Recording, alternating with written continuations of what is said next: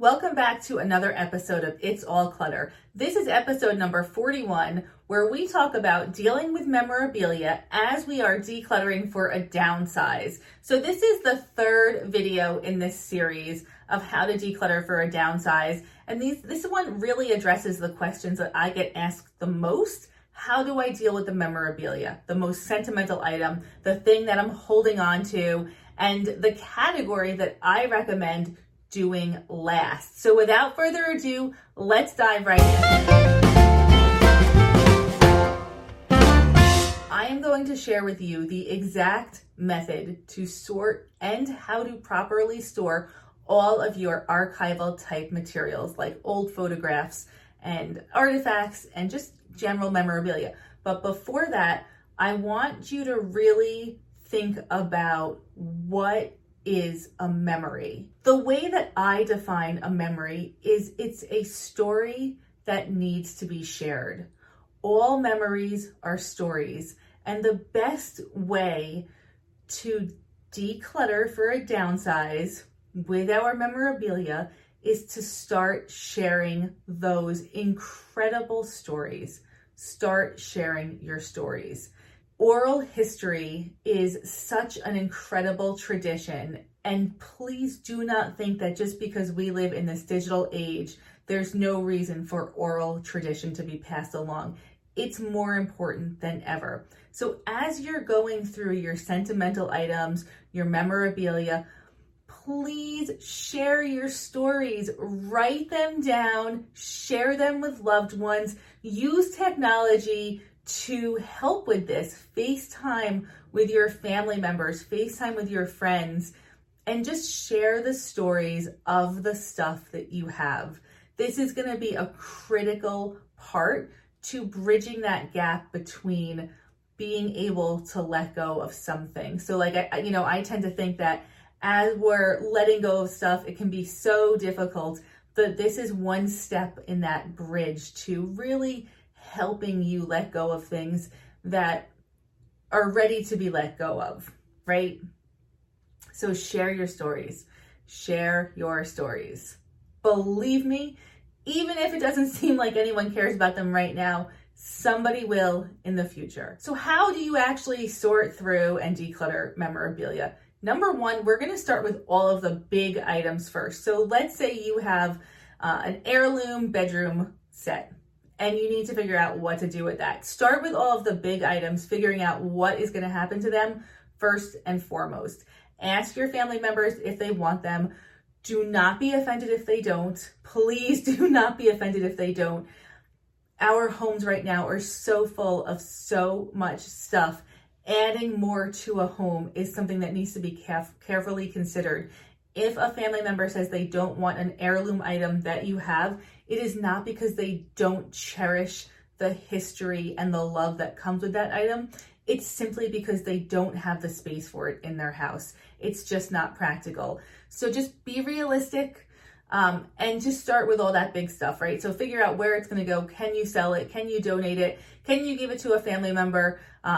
And that's dealing with the big stuff is gonna create a lot of space, and space is hugely valuable in all ways, but especially when we're decluttering to downsize. With your smaller items, which are typically papers and photographs, you're gonna start by sorting those into categories based on the person who needs to sort them. When we're decluttering to downsize, a lot of the stuff that we're decluttering is not our stuff necessarily. So we have a household full of multiple generations of things, and sometimes there's other people that need to make decisions on these items. So you're going to sort by person first. Who needs to be involved in the decision making for these pictures? Are they your daughter's high school pictures? That's, for your daughter to figure out. So you're going to have one box for every person who needs to be sorting or doing further sorting. And that's the first sort, is who needs to deal with this. So when you have a clear idea of what you're actually responsible for sorting when it comes to papers and pictures,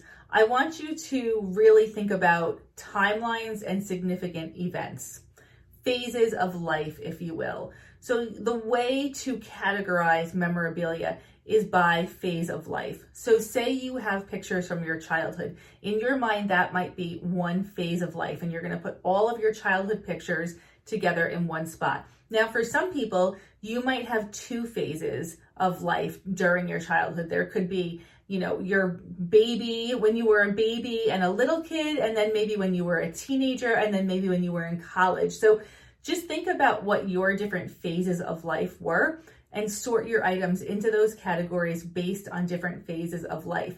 You can also do this with the stuff that is not yours necessarily. Say you have your grandmother's photographs.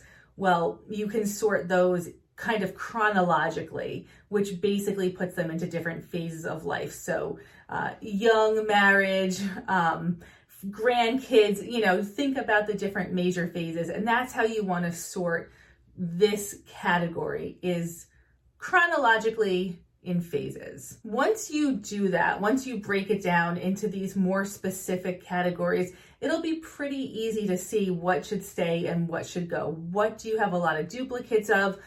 Do you have 4,000 pictures from a prom, right? How many pictures do you actually need to keep from that event, for example? Or maybe you went on vacation and you took tons and tons of landscape photographs. Do you need to keep all of those landscape pictures? Can you even identify where they are? So once you have those collections together, you can really get a better sense of what needs to stay and what needs to go and what is redundant within the collection. When you decide what is staying, now is a perfect opportunity to honor what you value enough to keep with proper storage. I cannot emphasize how important it is to properly store the things that you really value. My basic home archival storage guidelines include avoiding basements, attics, and garages for storing these items ever. Basements, attics, and garages are prone to infestations of mice, of bugs, of rodents. They're prone to changes in humidity and temperature, which degrade paper materials pretty quickly. They're prone to natural disasters, flooding, smoke, that type of thing, that will also destroy items that are stored there. Do your future self a favor and do not store really important documents and photographs in attics, basements, or garages. The best place to store these materials is in an interior closet with constant temperature and humidity, relatively constant temperature and humidity, not a lot of sunshine, UV light hitting these items. You don't want to store it in a closet next to a pipe that could burst, like a water pipe or a sewer pipe. And you don't want to store it in the closet that has had past infestations of those little bugs or rodents. So pick a closet in your house, and that's where you want to store these type of things. Whenever possible, you want to use acid-free enclosures for papers and photographs. You can get acid-free photo albums and folders really anywhere these days. They have them at Target, all the big box stores. And then there's also some archival. If you have really important family documentation, I would recommend going to a reputable archival supply source like Gaylord.com and getting a couple of really high quality acid-free enclosures to store these items in. You never want to use tape or anything that punctures your items, so don't staple things together.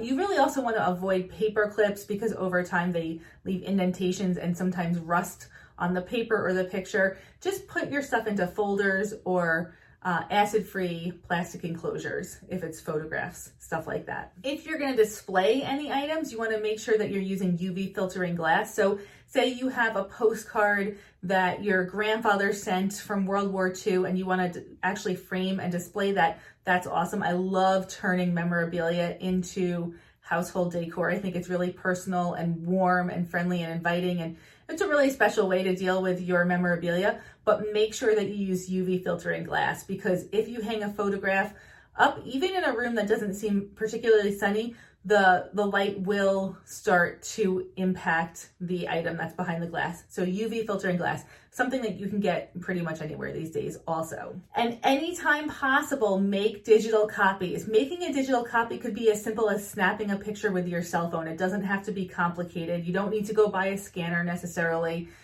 You don't need to send your stuff out. You could just snap pictures of the really important stuff with your cell phone and then make sure you're backing that up to the cloud somewhere. So make digital copies whenever possible. And finally, this is really actually pretty timely with the holidays coming up.